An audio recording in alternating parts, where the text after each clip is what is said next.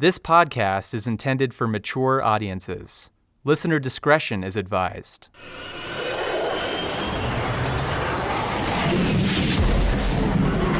Imperative Entertainment. Alicia Rainey blinked her eyes into the bright California sunshine as she exited a store on Santa Monica Boulevard in Los Angeles. She was making her way back to her parking spot when suddenly, squad cars swooped in on her position. Officers jumped out of the vehicles with their hands on their pistols. Alarmed, Rainey spun around to see what all the commotion was. Had there been a robbery? She didn't see anything out of the ordinary, and that's when she realized the officers were coming straight towards her. I was arrested on a warrant for a fugitive. The officers told Rainey she was a fugitive as they clicked cuffs around her wrists. The next thing Rainey knew, she was sitting behind bars at a downtown LA jail. Her mind raced. What did the police mean that she was a fugitive? A fugitive from what? She thought backwards and then, a sinking feeling. This wasn't related to her time in Colorado, was it? If you'll recall, Alicia Rainey was the 69-year-old Tree recruited at her son's wedding in 2012. Over drinks, Tree had made Rainey a business pitch. Yeah, it's legal, he says. He's got a big smile on his face. As the oldest member of the syndicate, Rainey stuck around Colorado for 2 years, working as a caregiver. But Rainey burned out on the pot business after turning 71. She never saw the $10,000 a month Tree promised her, and weed hadn't been a magic bullet in helping her son Jordan deal with his multiple sclerosis like she'd hoped. So in 2014, Rainey moved to Los Angeles to be with family. And it wasn't like I escaped California. I filed a change of address form. Rainey had heard about the October SWAT raids in Colorado. She sure was glad she decided to leave the business. But 5 months later, when a grand jury indicted 32 people with crimes connected to the syndicate, nobody notified me that I should be in court. Nor did she know that the grand jury charged her with 27 counts of alleged criminal acts, including racketeering, money laundering, and illegal drug distribution. But that was just the beginning of her surprises. Law enforcement extradited Rainey to Colorado, and when she arrived at the downtown detention center in Denver, I walked up off of the elevator and into this space before you get into the cell, and there's the bars, and behind the bars is Sheila and Liz. Tree's sisters. I almost dropped dead. I couldn't believe it. I was so surprised. We hugged, we laughed. You sit with us, Sheila said. She was filling me in on all this stuff. Including the SWAT raids. Sheila said that they came into her house like stormtroopers, through the windows on ropes with guns. By the time Sheila recounted her experiences, Rainey had met with a public defender and read the grand jury's indictment. But the state issued it weeks before. Rainey couldn't believe that Tree's sisters still sat behind bars. After all, the grand jury charged their brother with more criminal counts than anyone. And the word was, Tree never even got arrested. Isn't that something? Because he's a slippery pup, that's why. He is. He manages to save his ass every time. Rainey's story was already playing out differently. Without the proper means and connections, her future looked rocky. Because money and power don't just define the business world, but also the justice system. Would anyone lend her a hand? It didn't seem likely if Tree's own sisters were in jail. I asked Rainey about that. I mean, when you saw Liz and Sheila in jail, did they have anything to say about that? Like, I can't believe we're being hung out to dry? No. They don't talk bad about him. Maybe he's the spoiled brat. Maybe the whole family took care of him. Who knows? There's different family dynamics. Loyalty is certainly part of the Wynn family dynamic. Tree and his siblings refused to rat on each other. They closed ranks. Most everyone else sang like canaries. So after the syndicate's fall, who ultimately came out ahead? And what did it mean for all those decades-long friendships? What about justice? Did the punishments fit the crime? And finally, what did the syndicate's reign on the black market mean for the state of Colorado and the cannabis industry writ large? In this last episode of the season, Consequences. I'm Chris Walker, your host in this series about high-flying pot smugglers, the rise and fall of a criminal enterprise, and the evolution of marijuana's black market in the era of legal weed. From Foxipus Inc. and Imperative Entertainment, this is The Syndicate.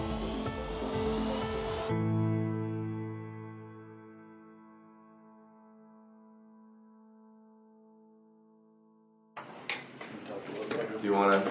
I don't think we should skip. Over.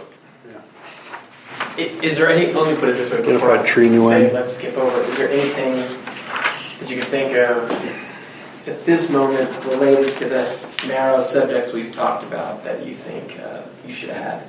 Understanding that it's almost certain we're going to meet in the future to talk some more. Oh man, this is crazy. Tom, Crazy Tom, he's on the indictment. He is the one that taught Kyler, all these guys are so cocky and arrogant, how to grow. And Tree always took credit for that. You've been listening to snippets of these interrogation recordings all season. There's a reason they're so incriminating, and there's so many of them. As I mentioned towards the end of last episode, Tree never planned a way to coordinate everyone's cover stories in case cops ever busted his organization. He paid dearly for that mistake, as police called in 5, 10, 15, then 20 members of the syndicate. Many floundered. Their attempts to distance themselves fell apart not only in the face of mounting evidence, but because law enforcement put the squeeze on them. They let me know the magic number 46 every time I saw them, that I was facing 46 years in prison if I didn't cooperate. That's Doug Dunlap, the science guy Tree hired to do cannabis extractions in a lab. What they did is they sat you down in front of everybody else's proffers on video. Proffer is another word for voluntary interrogation. So my attorney would put them in my face and make me see what everybody else was saying. So what did Doug know? What did you see him do over here? Did he ever say, like, I'm doing this for the good of mankind? Or, I mean, what was his story? Oh, no, he was doing it. Two reasons. I think Doug is just a mad scientist that enjoyed doing it. He was kind of quirky like that. He was doing it for money. And they tried to play us off like that. As Dunlap explains it, the interrogations turned into a race to see who could be the best rat. The cops showed suspects who was confessing. And Dunlap says that seeing other people dish dirt on him meant that he had to do the same. He couldn't let other defendants control the narrative. Some, like Pat Kincannon, considered it a cruel game. As a longtime friend of some of his co-defendants, he agonized over whether to cough up more evidence against them. These are some of the closest people I've ever been around. You know, it's awful, and I fought it for everything I could. I, being kind of in the upper echelon of everything, was extremely hesitant to even say anything or do anything. I couldn't bring myself to do it. I waited till the very last day. And finally the prosecutor said, "You're almost out of time." Almost out of time before the prosecutor withdrew a plea deal. He's like, "I've had 3 other people come in, and they've given me the whole story." What else could Pat do but confess? And the more the cops learned, the more they controlled the interviews. What was Joe doing with marijuana? Joe would probably take the marijuana wherever he had a buyer. I'm not sure where. In the state or out of the state? Well, probably out of the state.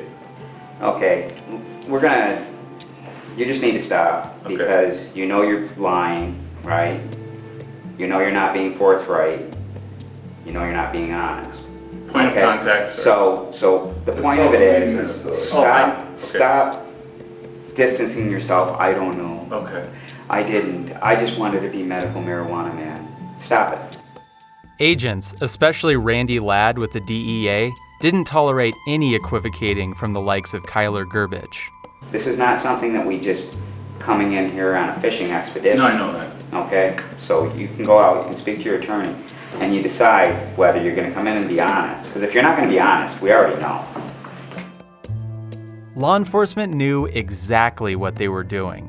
Rather than prepare for trial, they tried to convince all the defendants to take plea deals. Everyone had the option of receiving reduced sentences if they volunteered information.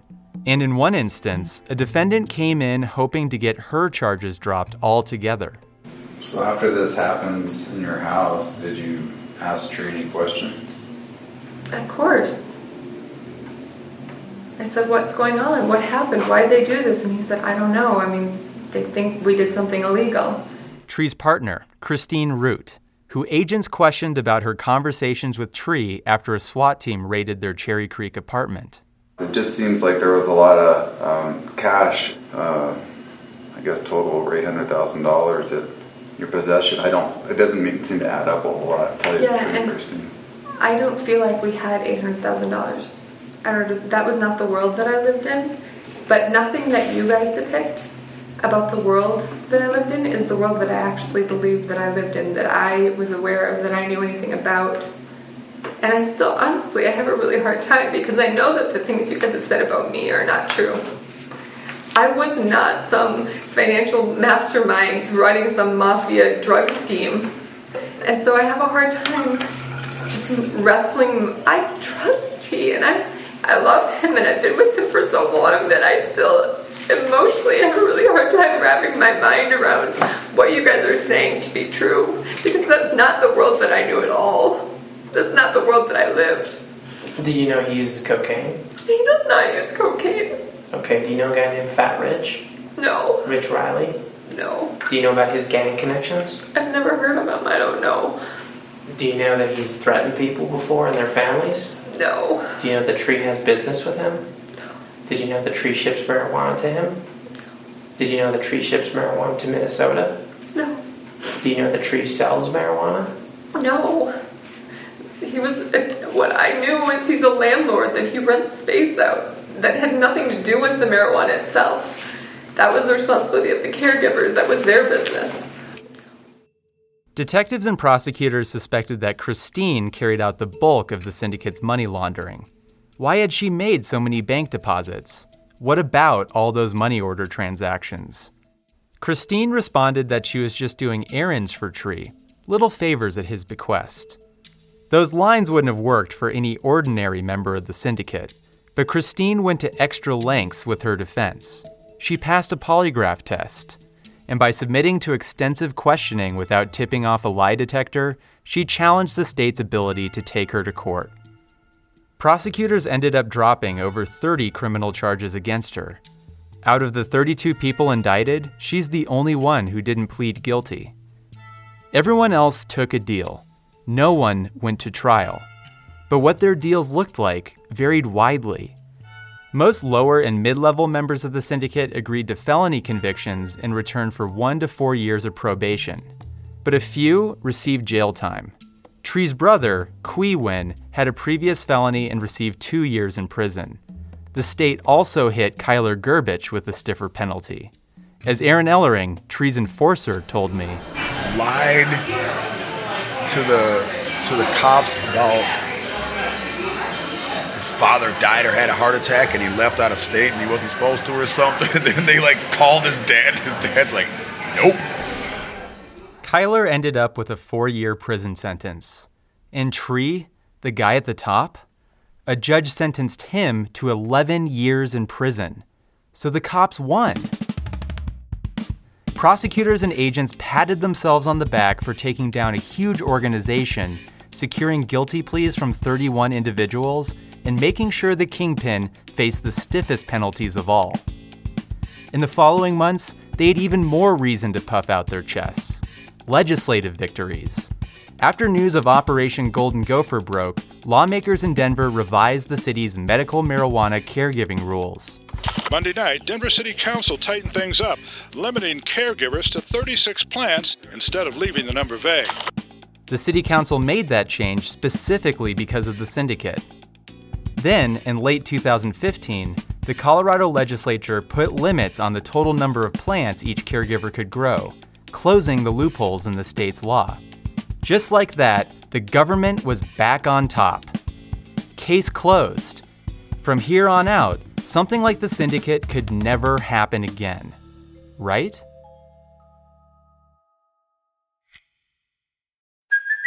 Hey, it's Kaylee Cuoco for Priceline. Ready to go to your happy place for a happy price? Well, why didn't you say so? Just download the Priceline app right now and save up to 60% on hotels. So whether it's Cousin Kevin's Kazoo Concert in Kansas City, go Kevin, or Becky's Bachelorette Bash in Bermuda, you never have to miss a trip ever again. So download the Priceline app today. Your savings are waiting.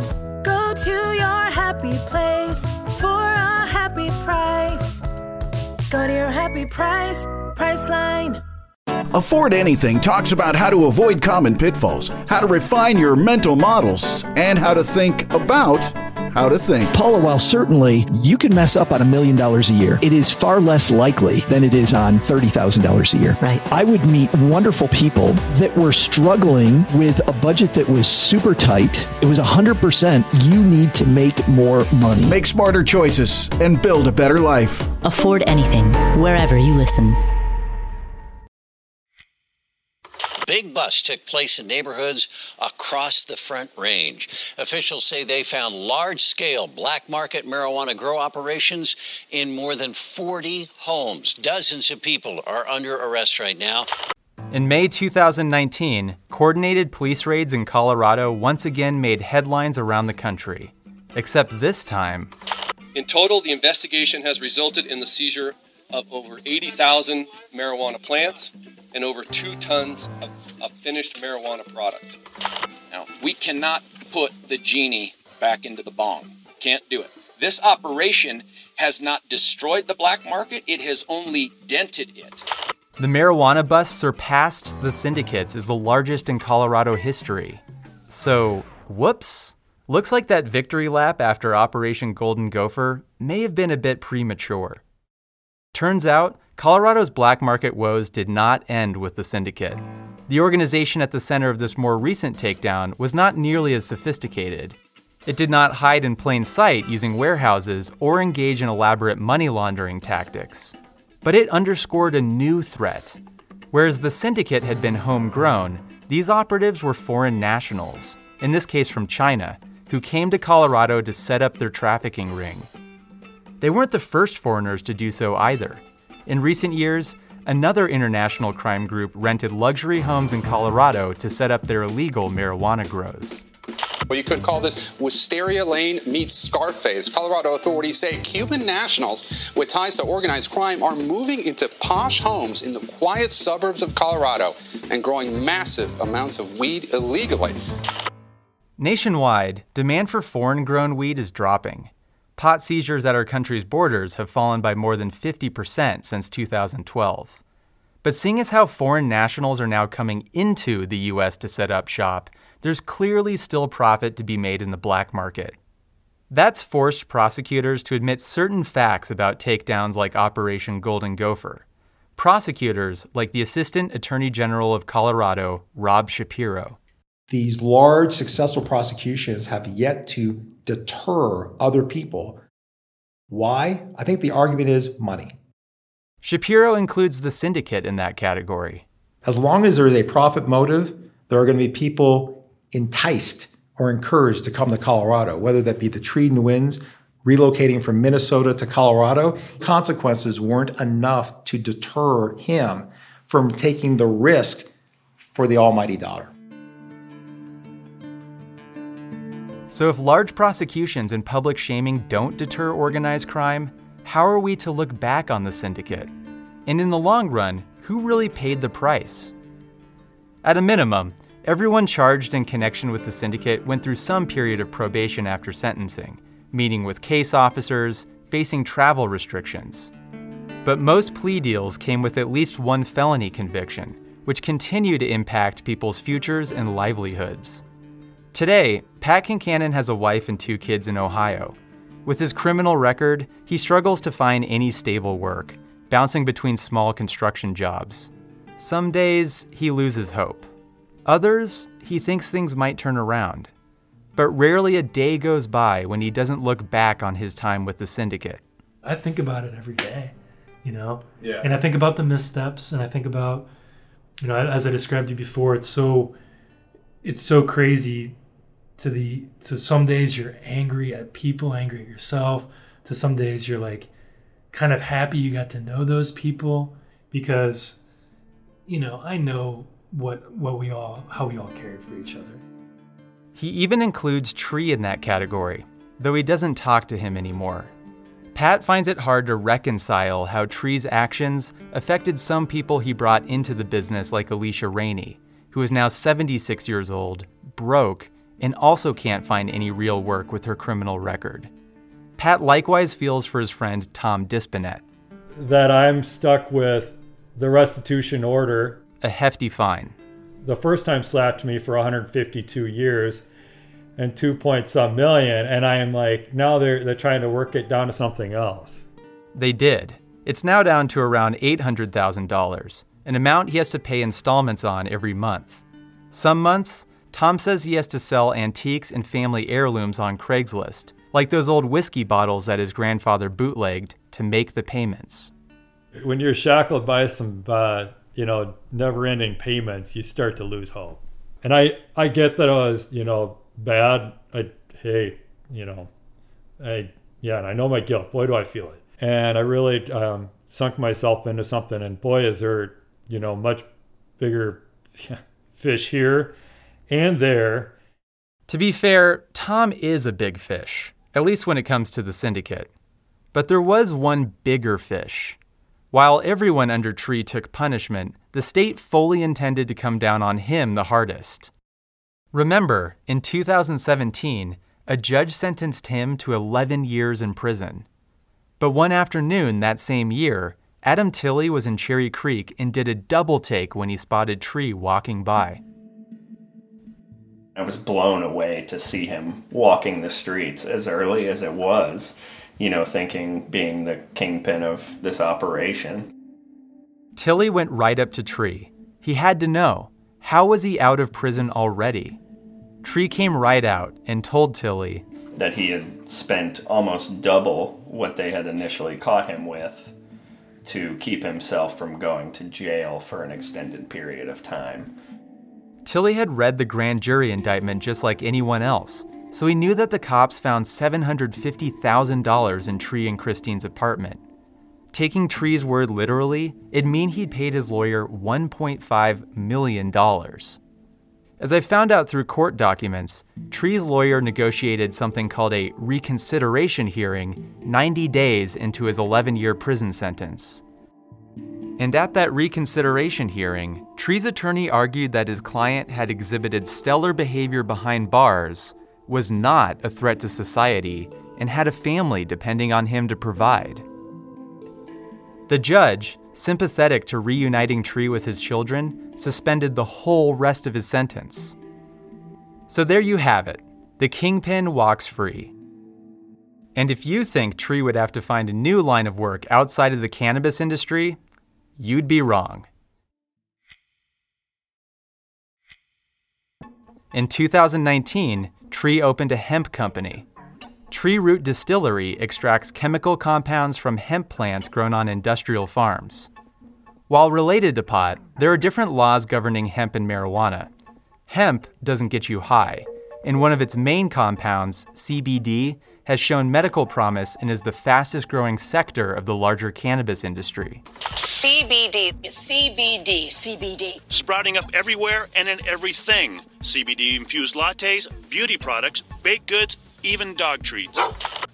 Many CBD purveyors buy bulk extracts from distilleries.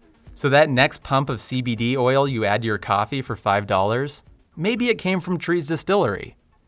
I wanted to know more about the new business, but Tree never did talk to me. Nor does he talk to his closest former friends, Cohen, Pat, and Tom. The syndicate ruined their relationships. But after everything, an expensive, multi-agency investigation that spanned from Cowboy's confession to a grand jury indictment lasted far longer than Tree sat behind bars. I'm not breaking any news pointing out how money plays an outsized role in our criminal justice system, or that hiring well-connected attorneys tends to produce better outcomes. 5 years after taking down the syndicate, I wondered if law enforcement is as pleased with the results of the case as they were initially. Assistant AG Shapiro answered by way of comparison. We're better situated today than we were in 2015. We have enhanced our approach to these cases. We've taken fresh eyes, and we're focusing more on the leaders of these enterprises and making sure that the leaders of the enterprises are held appropriately accountable, which are the lessons learned from Golden Gopher. He says his office is doing a better job focusing prosecutions on the trees of organized crime groups rather than the Rainies. His answer suggests he's not exactly satisfied with the way things turned out for the syndicate's leader. Still, the prosecutor did tip his hat to Tree, ever so slightly. If he put his mind to something lawful and productive, people like Tree could actually be positive contributors to society. After all, Tree made for a smart adversary.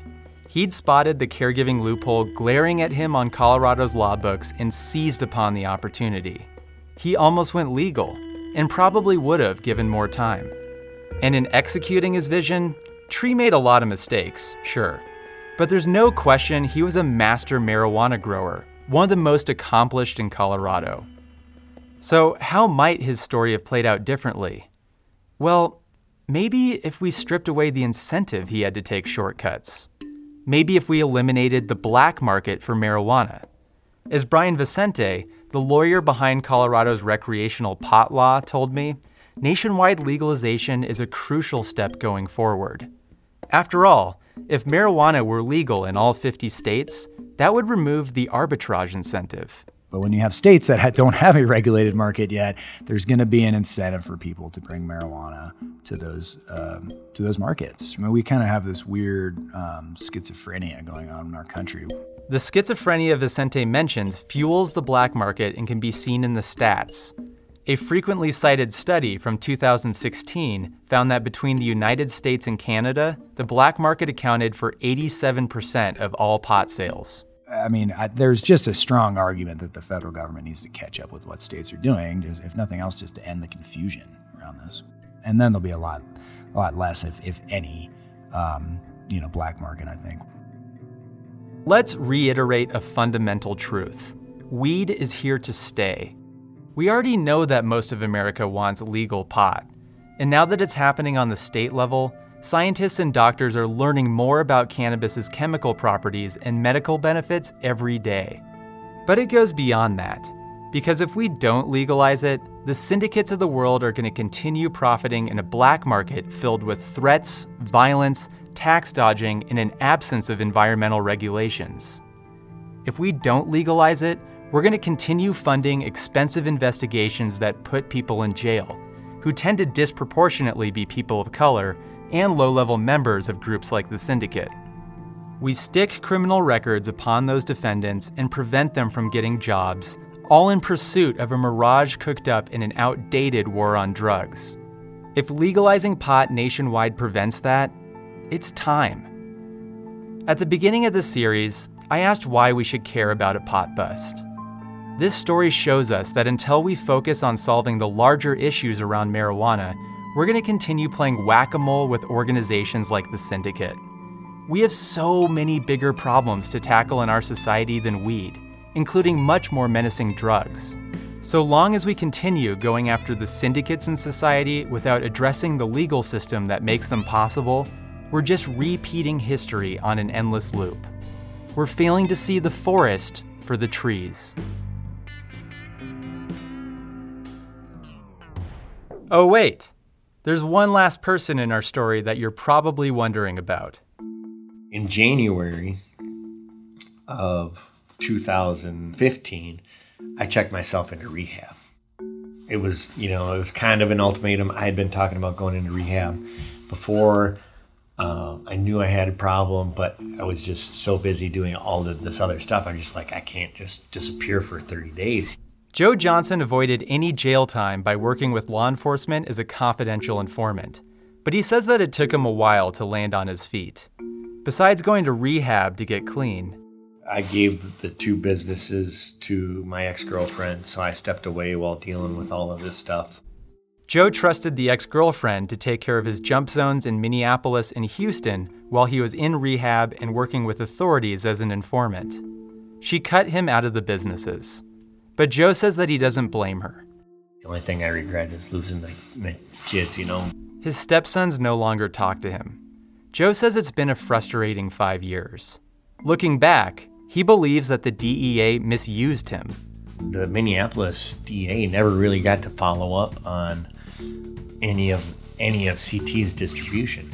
Again, CT is Crazy Tom. They never got the college professor. They never got the businessman. They never got any of these guys. They got CT, that was it. But his CT's network in Minneapolis was huge. Joe maintains that the DEA undercut his usefulness when it made him go to Minnesota without the pot and money Kansas authorities confiscated from him. Had they had the DEA handled it differently and let that back out, they would have wrapped up the whole fucking network, you know, because nobody would have been suspicious, you know. Still, Joe has few regrets about working as an informant. People can say they hate me for talking to the police, but everybody did, you know, in the end. This was going to be the people I was going to throw away. And maybe I regret that a little bit because I did become friends with them, you know, and I was welcomed into that family. But again, we were all adults, knowing what we were doing was wrong and knowing that it's never going to last forever. It never, ever lasts forever. Eventually, Joe found his momentum. In 2018, he bought a jump zone in Texas called Skydive Lone Star, the place where I went skydiving with him in 2019. It's a significant turn of events when you think about it. Before meeting Joe, I had wondered where he got the money to buy a new business, complete with an airplane. Didn't working with the feds mean he'd have to give over all the spoils from his drug running? Well, yes. But incredibly, Joe told me that while he was working as an informant to bring down the syndicate, he was still smuggling pot for other groups at the same time. I was still playing both sides this whole time. I reinvented my organization out of California now. And I was taking trips to California while I was working for the DEA. It's fucking crazy, dude. Yeah, I mean, that definitely sounds like you're playing fast and loose. I don't know about fast and loose. Very fast, but more calculated this time because they didn't have any names. They didn't have anything. I fucking prove it. You gotta hand it to him. The guy has balls. And at least up until this episode airs, the plan worked. Joe's snitching on the syndicate diverted the DEA's attention away from the other groups he continued smuggling for. Granted, those groups weren't thrilled when news of Operation Golden Gopher came out. I got a lot of shit from the people that I protected at first, you know, but I'm like, you know, you're still a free man, you know, so I wouldn't complain too much. I'm still not sure why Joe admitted this, considering he definitely violated his agreement with the DEA. But at least in my interview, Joe suggested his pot smuggling days are squarely behind him. I did more insane things in that 2-year time period than most people will do in their entire life, you know? Every time I tell this story to somebody, it's like, that you should write a book, or that should be a movie.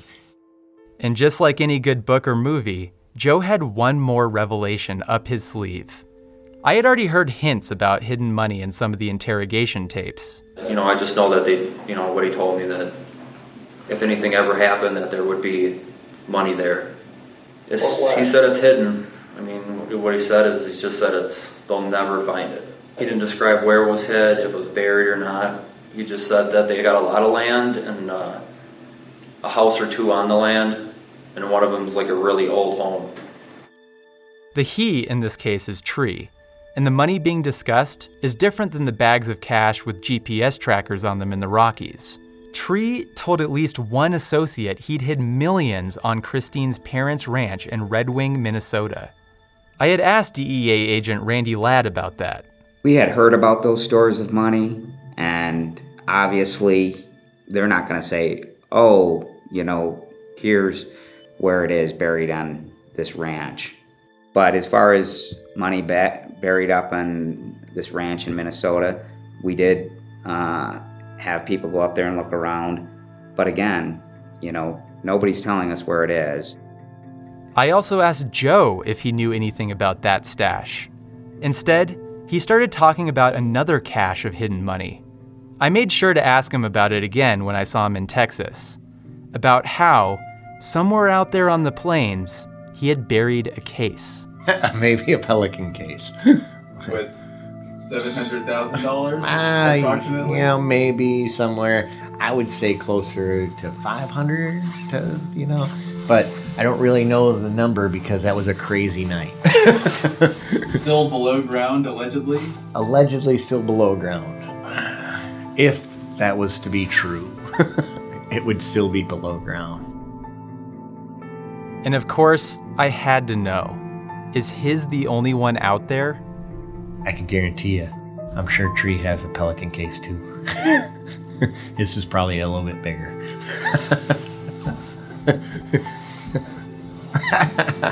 Yeah.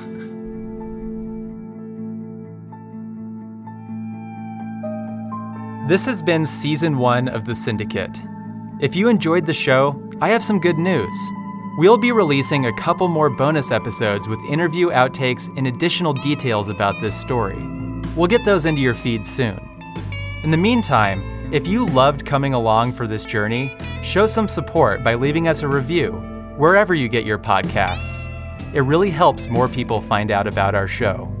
You can also visit thesyndicatepodcast.com for more behind-the-scenes details about this series. The Syndicate is a co-production of Imperative Entertainment and Foxtopus Inc. Executive producer is Jason Hoke. Produced and edited by Laura Krantz and Scott Carney. The Syndicate is scored and mixed by Louis Weeks. I'm your host and creator, Chris Walker.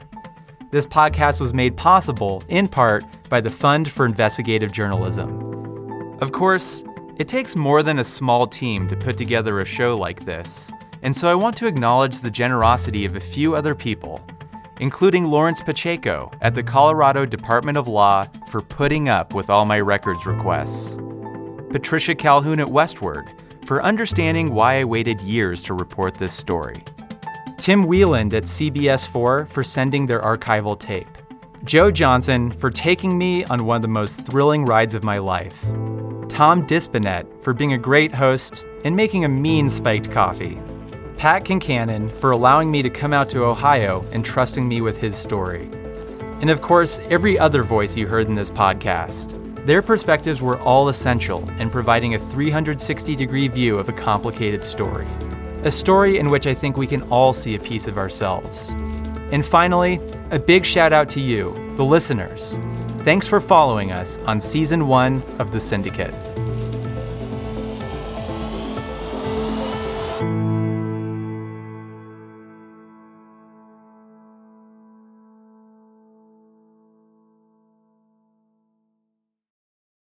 The Bigger Pockets portfolio of podcasts are worthy of your investment. We're having a real conversation as real estate investors. New episodes available every day. It's important to buy where it makes money and not necessarily where you want to travel to. Bigger Pockets, On the Market, Rookie Real Estate, or Money Podcast. The purpose of flipping is to create more cash so then you can reinvest into other types of properties. The Bigger Pockets Podcast on YouTube or wherever you listen.